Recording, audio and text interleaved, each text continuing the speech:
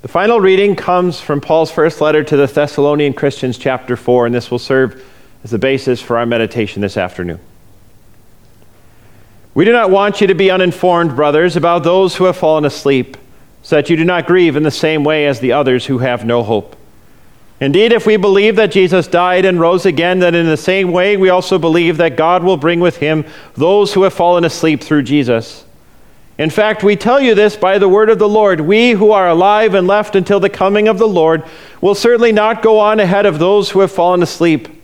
For the Lord himself will come down from heaven with a loud command, with the voice of an archangel, and with the trumpet call of God, and the dead in Christ will rise first.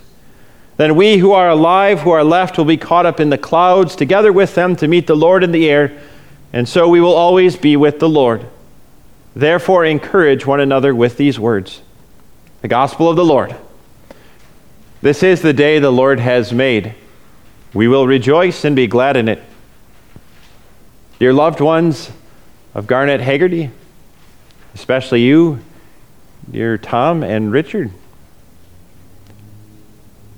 how would you describe forever?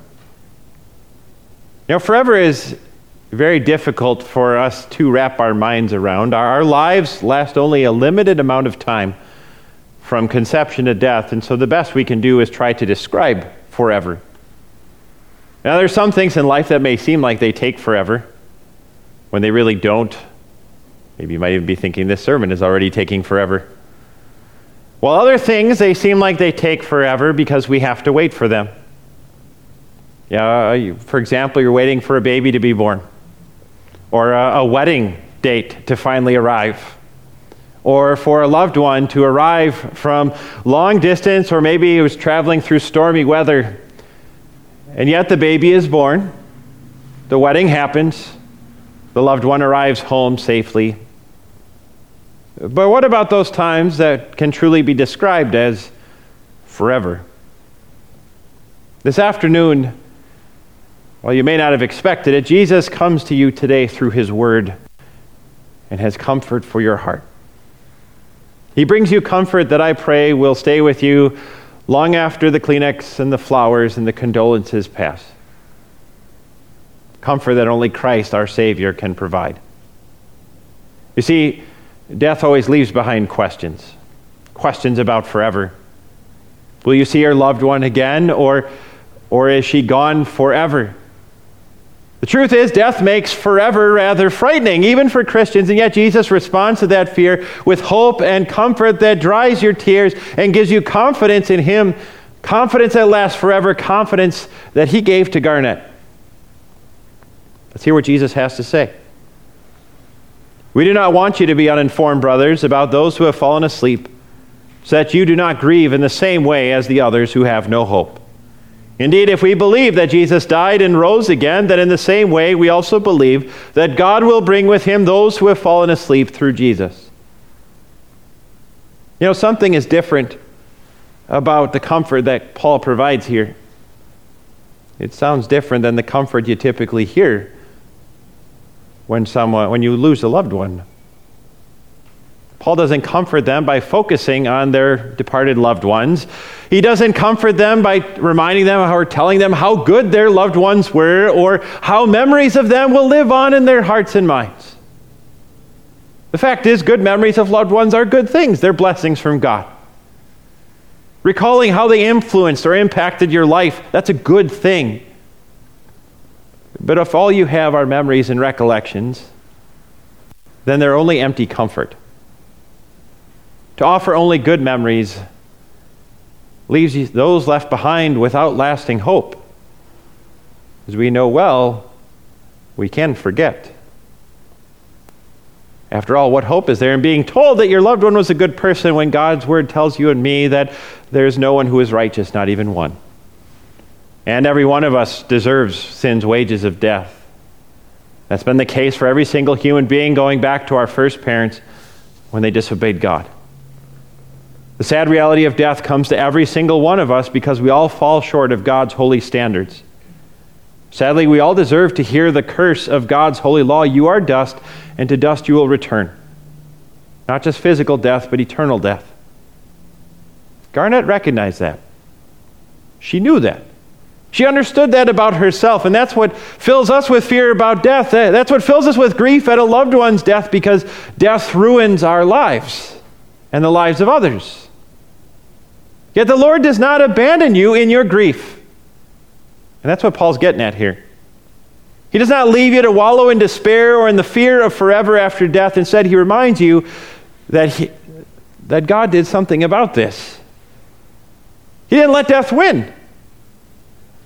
God is the only one who could and did, and that gives you real hope. It gives you real certainty, real confidence. That changes your grief from that of everyone else around you. You see, when a loved one dies in the Lord as a believer, we grieve. Even Jesus wept at the tomb of his friend Lazarus, but we also rejoice for that loved one, because that loved one is with Christ forever. That's an assurance based on the biblical fact of the life, death, and resurrection of Jesus.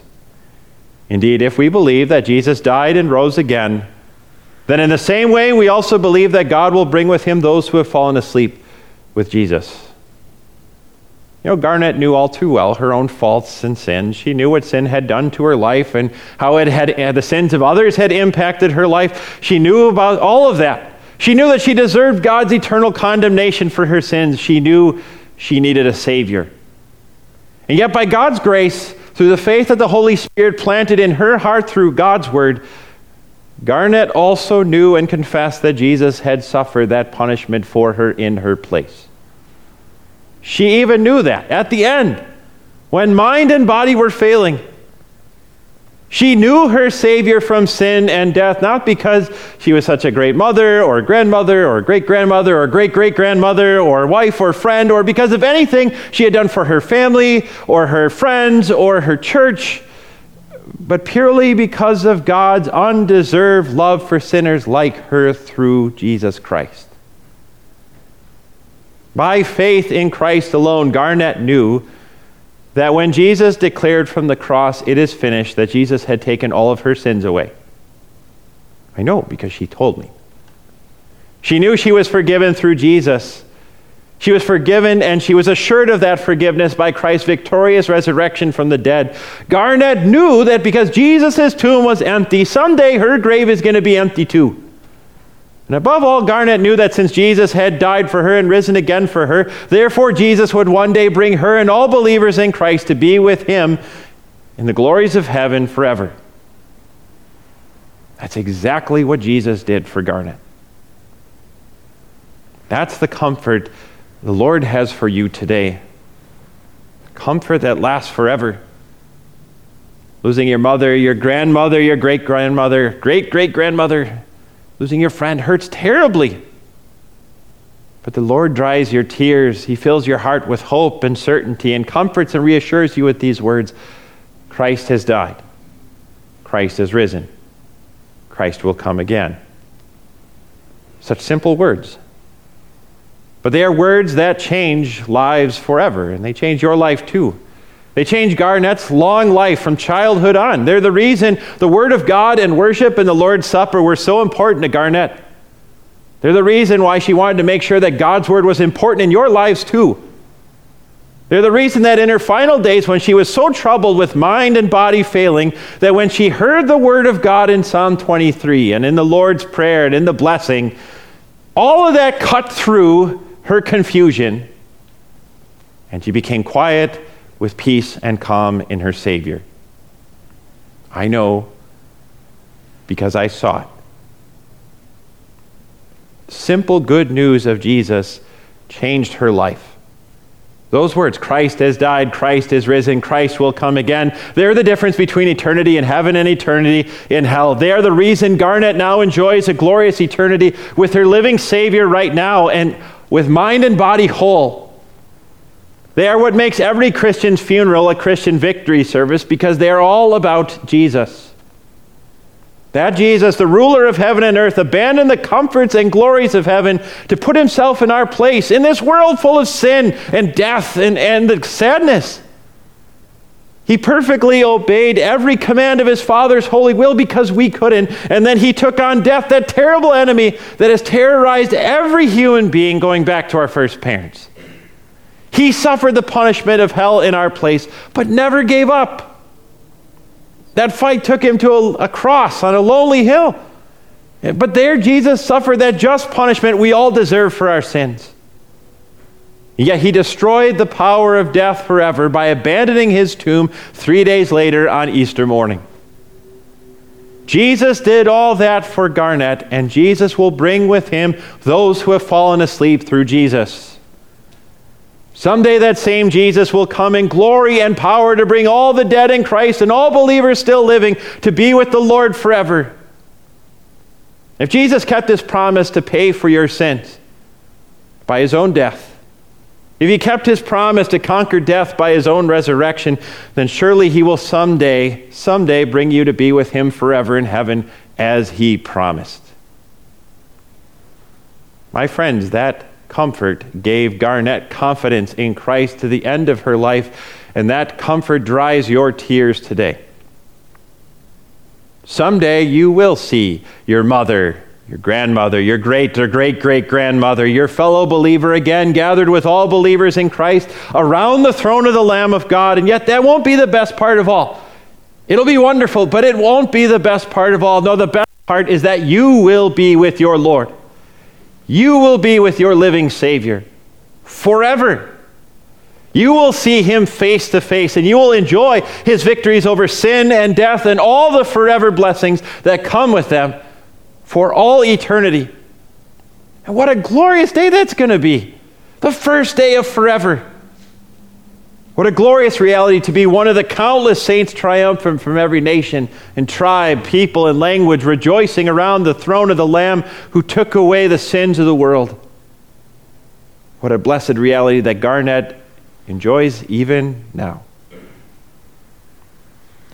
On November 16th, Garnett Haggerty fell asleep in Jesus, who died for her and rose for her and will come back again. After 9 decades of waiting, after all those moves and all the ups and downs, joys and sorrows and challenges and all that from foster care to memory care, Garnett awoke to see her living Savior in all his gracious glory, with his nail-scarred hands open wide, welcoming her home to heaven. On that day, Jesus made all things new.